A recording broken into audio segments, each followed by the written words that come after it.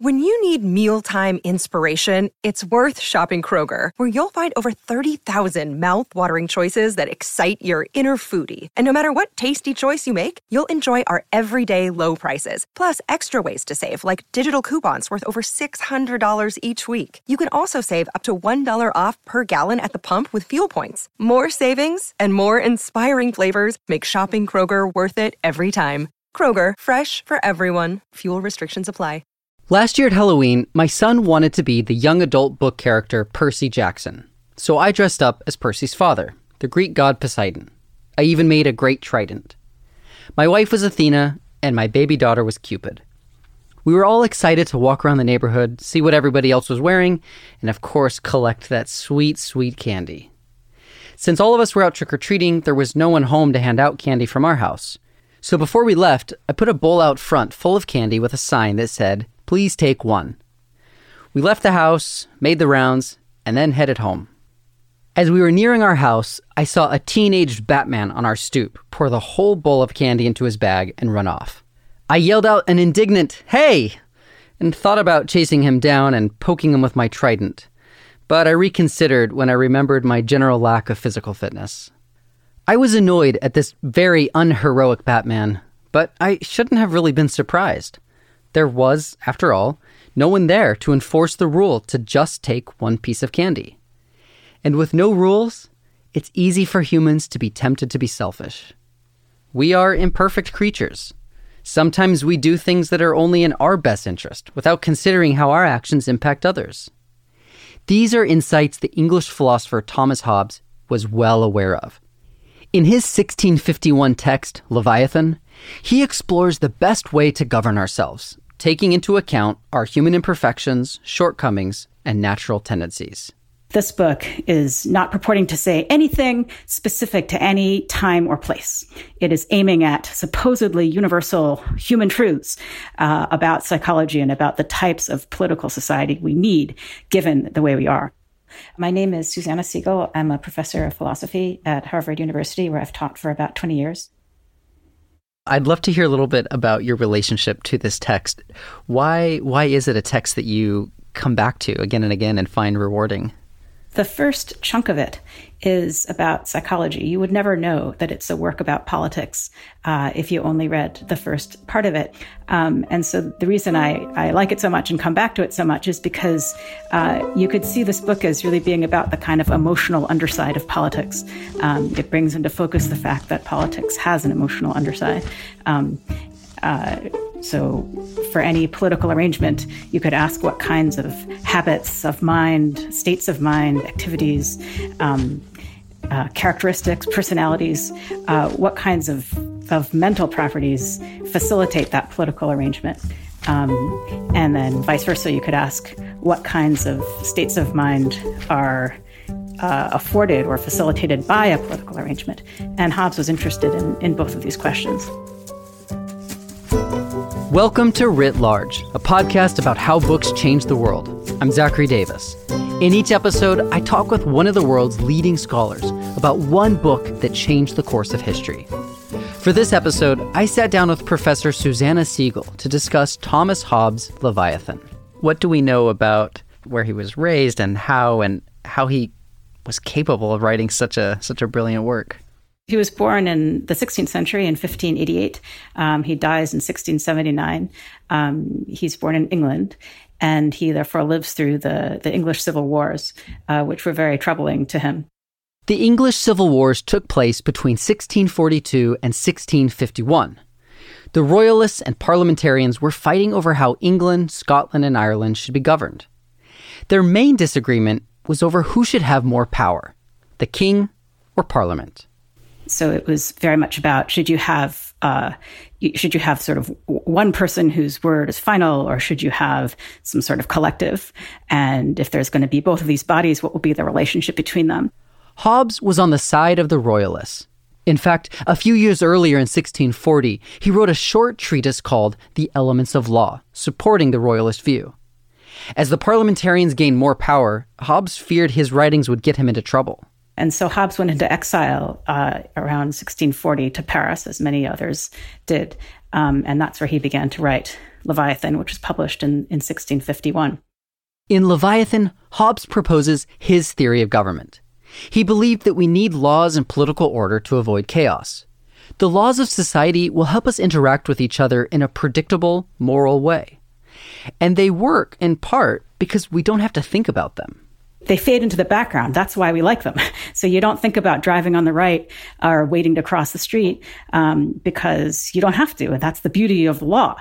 It allows you not to have to negotiate every single interaction afresh with somebody. It lets you know what you can expect from people. But when that's taken away and you have a situation where you don't know what to expect from other people, or the laws aren't providing the mechanisms of coordination that we rely on them for, then all of a sudden the questions that could otherwise seem very abstract seem extraordinarily immediate. And so that was Hobbes' situation. And I think that's part of what enabled him to really begin from the beginning. Hobbes took human perfection into consideration when exploring what types of government would be best. The fact that he has a big section on what he considers to be deep, immutable truths about psychology shows that he thinks there's quite a bit of constraint from individual nature on what kinds of political societies will actually work.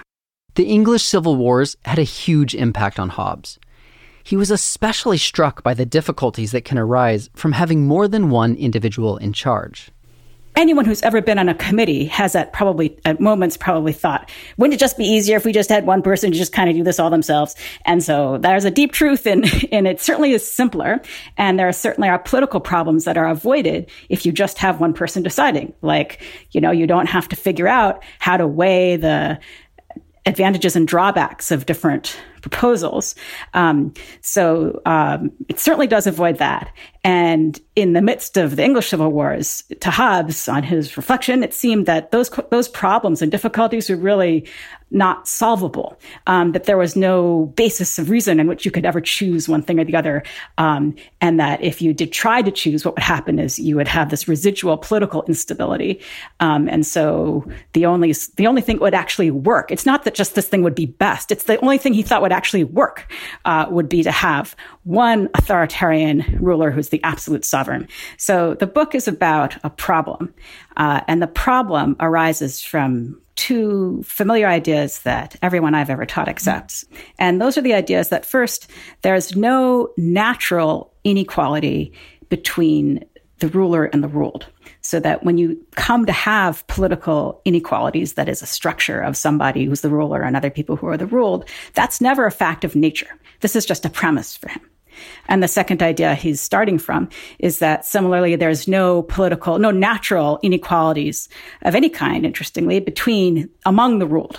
So you and I are equally vulnerable, he says. Even if you're much bigger and stronger than me, we're equally vulnerable to one another and to other things. So you have these two starting ideas. No natural political inequality, either between the rulers and the ruled or among the people who are ruled. And those premises give you a problem. The book is about the problem. And the problem is, if there's no natural political inequality, then what are the grounds of government? So how could there ever come to be any sort of justified political arrangement at all? If we're all equal, how can any one person or group of people justify being in charge? Yeah, what gives them the right to rule? And one of his lasting contributions to this question was really a way of answering it. We know that where he ends up is, there's going to be some authoritarian, absolute sovereign. But how could anybody have the right to rule? His approach to answering this question is he's arguing that if everybody acted rationally, they would agree to be governed. And more specifically, he thinks they'd agree to be governed by an absolute sovereign, this absolute authoritarian leader. So that approach kicked off what we call the social contract tradition in political philosophy, which lasted for centuries in Western political thought as a way of going about answering this question, that the right to rule is grounded in what would be rational for people to select. The social contract theory says that all individuals in a society surrender some of their freedoms and submit to the authority of the sovereign ruler. In exchange, the sovereign ruler protects the individual's remaining rights and maintains the social order. But why does he think that is the rational choice?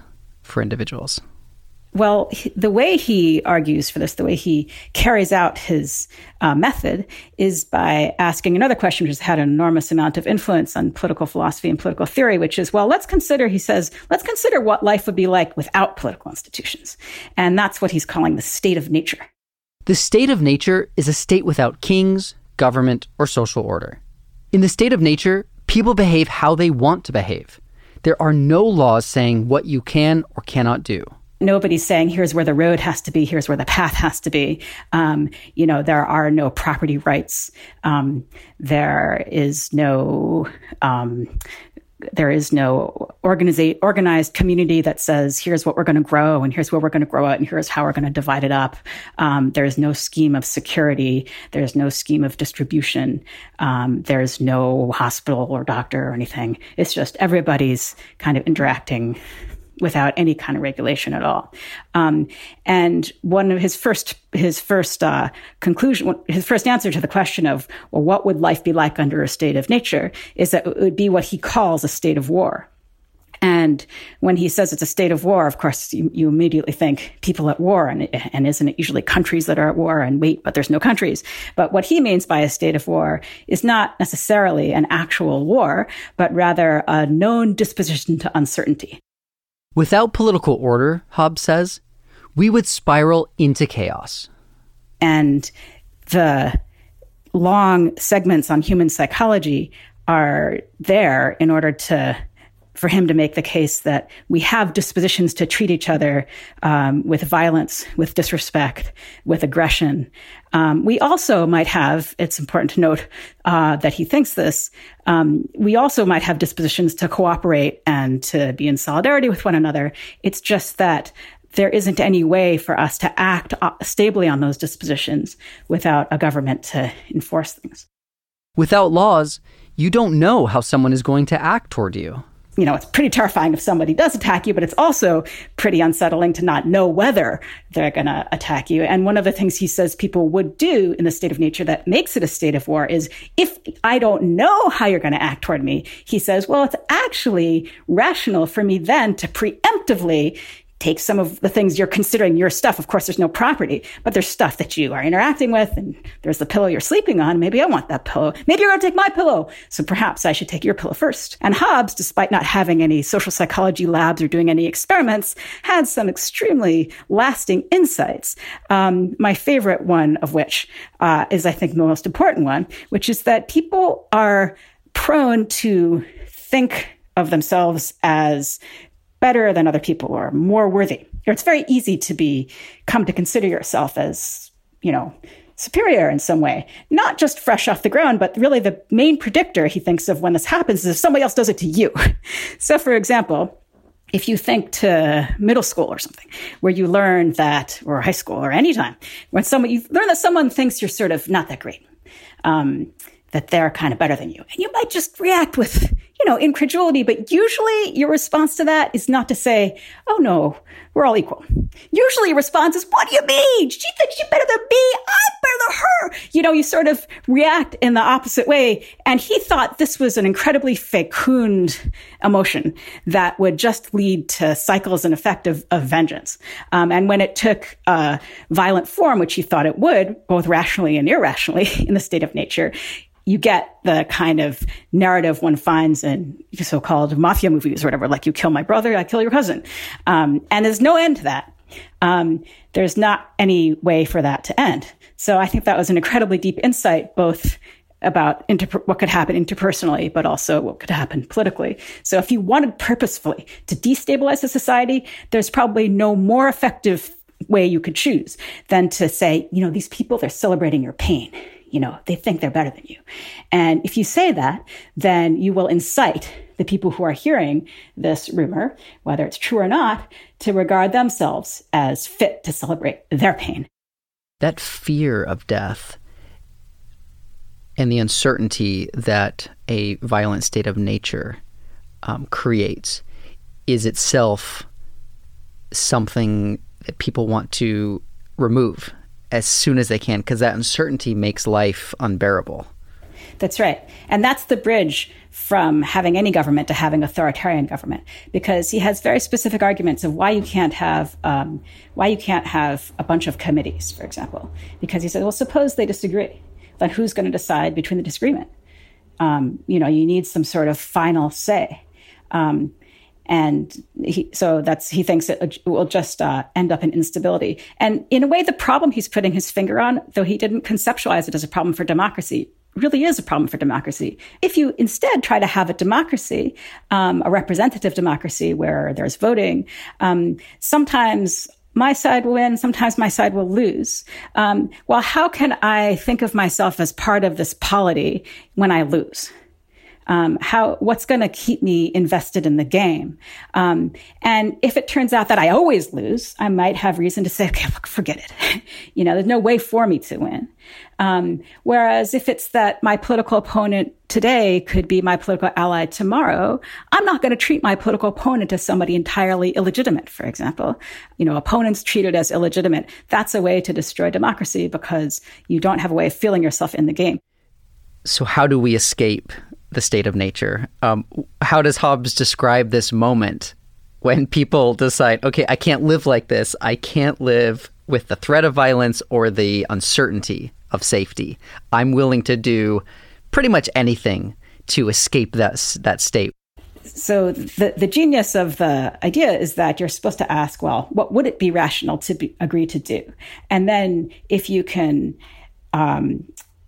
justify political arrangements on the basis of there being ones that would be rational arrangements to agree to, if the alternative was the state of nature, then you can justify those arrangements.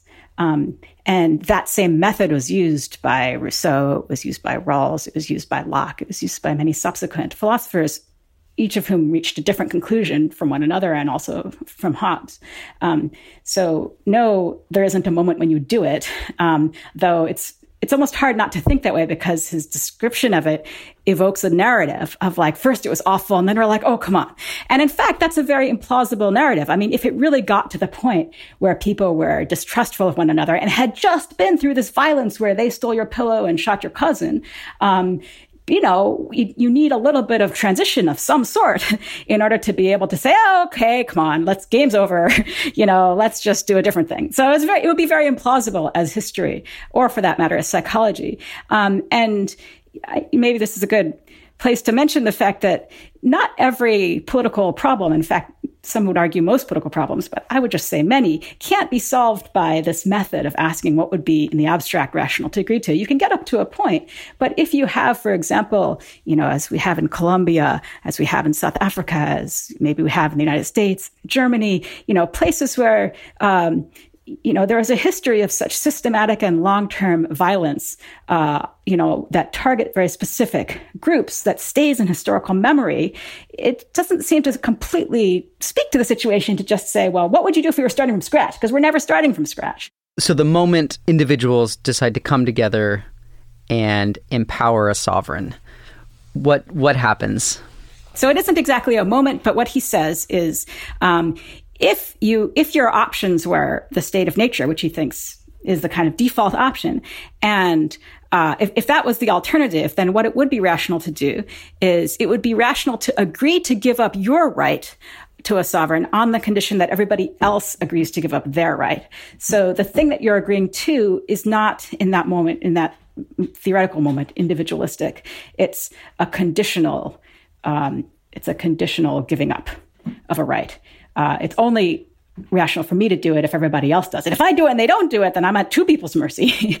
When all members of a society give up certain freedoms and submit to the authority of a sovereign ruler, they enter into a social contract that blurs the line between the will of the people and the will of the ruler.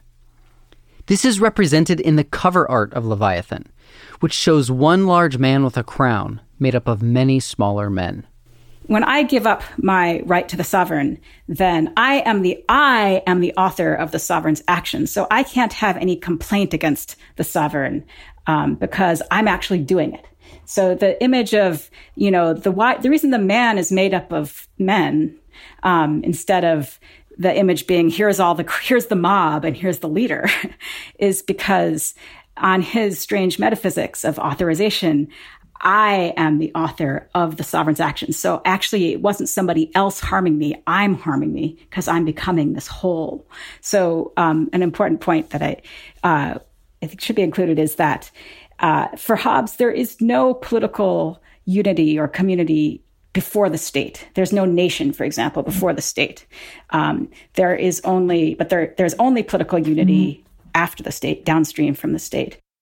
This social contract is the key. This is how people get out of the state of nature and achieve political unity. So for those who oppose the divine right of kings, like Hobbes, what gave him that audacity to question that? The arguments that he's giving about why there's no natural political inequality, that there are arguments for that people are equal in all the respects that would matter for political life. Equally vulnerable to one another. We can all be tricked. We would all not like to be tricked. We are all prone to feel ourselves to be more worthy and prone to react to others who feel that way about us with more of the same. The emotions that he thought mattered for politics, people were equal with respect to those. And I guess another way of putting the point is that what mattered for politics really was handling its emotional underside. So another reason that there has to be an absolute sovereign as opposed to a democracy or an oligarchy is that it's most terrifying. So Hobbes is pitting one emotion against another emotion in his picture. He's thinking that there's the emotion of pride, which is operative in the state of nature and will unleash these endless cycles of violence and aggression. And the only way to hold that in check is to be afraid of something bigger.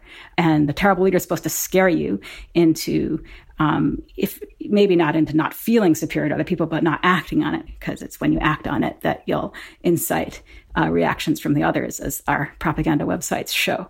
And it's also more scary because in a way, you're importing the unpredictability and uncertainty from the state of nature and stuffing it into the will of the sovereign. So you can't predict what they're going to do. You hope they're going to do something that doesn't hurt too much, but you can't predict what they're going to do using the principles that are constraining them, because there are no principles that are constraining them.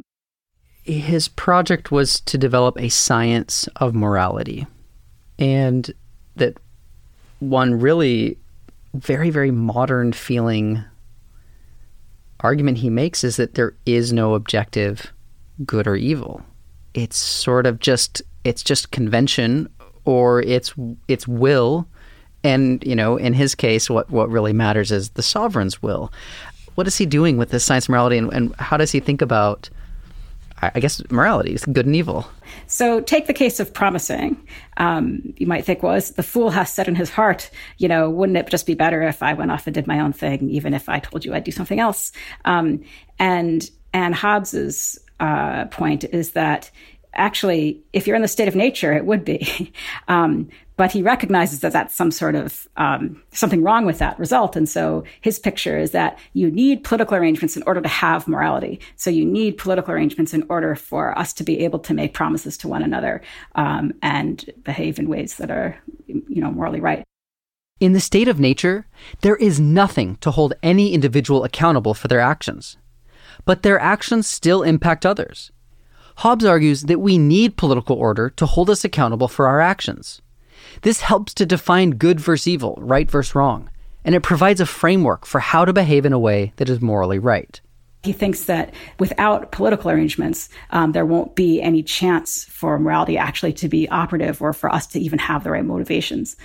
So that's the way in which that's where it seems a little odd. I mean, you might think first comes morality, and then hopefully you make laws that are, connected enough to morality to not be immoral. But for Hobbes, it goes the other way around. What do we know about how its ideas slowly filter into the political institutions and state-making processes that happen over the next few hundred years? It had enormous influence on political philosophy just in the questions that were asked and the ways of answering them. that's where I see. I mean, he had so many modes because he wrote as an historian, he wrote as a sort of religious, anti-religious thinker, he wrote as a philosopher, and it was common to write in all of those modes. And now, from our vantage point, where we separate those strands, we trace the strands separately. But he had an enormous impact on really centuries. I mean, I can't think of another thinker who's had more impact on modern political philosophy, for longer, because, he kicked off the social contract tradition. That's pretty amazing. So what is the afterlife of the social contract theory? How does it continue to inform the way that we think about our political lives? Well, it's taken up by Locke and by Rousseau and by Rawls, all of whom are asking about what kinds of political arrangements would it be reasonable to consent to or to agree to be governed by, and that is the tradition of what they call ideal theory. There are other traditions in American political thought. African American political thought is focused on, questions that are, they're focused more on what's happening at specific places and times. So the abstraction that you see in Hobbes, reaching up through Rawls, it had its strong points in that it showed one way that you could approach the question of how should I think about what sorts of policies we should have. Actually, it isn't just what would be good for me personally, but what is the frame of mind I'm supposed to be in when I ask whether this is a good law, whether this is a good policy, or how should we arrange an education system. In African-American political thought, it's very different. You find pamphlets, you find responses to, the terrifying and, paradoxical situation of humans not treated as humans, and the terrific problem of, is it ever going to be able to work out here? Just living for centuries with the contradiction of a country that avows itself a democracy and has, exactly as Hobbes, you could say, would have pointed out, a lot of practices that are at odds with that, raising the question of, well, are these avowals real? Are they for real? Are they serious? They certainly don't seem to be operative. So are they even aspirational? And that question is just taken far more seriously. I think listeners who learn about Hobbes will think, well, he was wrong. I mean, we don't all want absolute monarchies anymore. I mean, he basically lost the argument, and Western governments pretty much uniformly decided to go towards liberal constitutionalism. Well, I mean, I think in the long view, democracy, it didn't really carry the day, and it's extremely fragile. Maybe questioning the premise of the question, it didn't exactly cover the day. I mean, from the point of view of, ruling classes in America and Europe, it can sure seem that way, but there's a kind of illusion of inevitability to that, that we now see is an illusion. But yeah, he was wrong.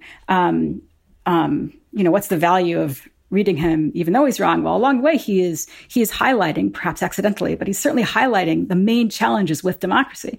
He's seeing very sensitive to those challenges, not under that mode of presentation, but he's sensitive to the challenges that are in fact challenges of democracy. Why is it so hard to have mass participation? Why is it so hard to have, rational discussion and then actually reach a conclusion? At a certain point, you need to just decide. And what are the mechanisms for doing that? Will they really be stable? I mean, you could say he was right. It's very difficult and it won't be stable. So it takes a kind of ongoing participation to keep it shored up. And, we need theorists of democracy and we have theorists of democracy will, give us some ideas about how that might work. You're at a cocktail party. A whippersnapper grad student comes up and says, Professor Siegel, how did Leviathan change the world? It changed the world by the questions it asked about political association. It changed the world by asking, what would life be like without political institutions? We will always face challenges when trying to govern ourselves, because there is no one right way. It is a process of constant striving. Hobbes introduced a new way of thinking about politics, which influenced political philosophers for centuries. He viewed politics through a psychological lens and invited readers to answer the central questions of governance by asking what life would be like without any government at all.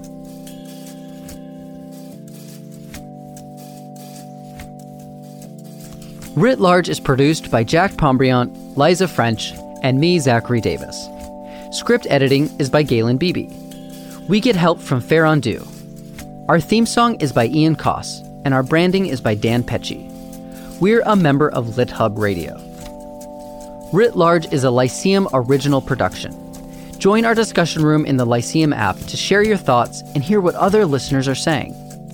You can also find us on our website, writlarge.fm. There, you'll find transcripts, links to the books we discussed, and more information about today's guest. Thanks for listening. See you next time.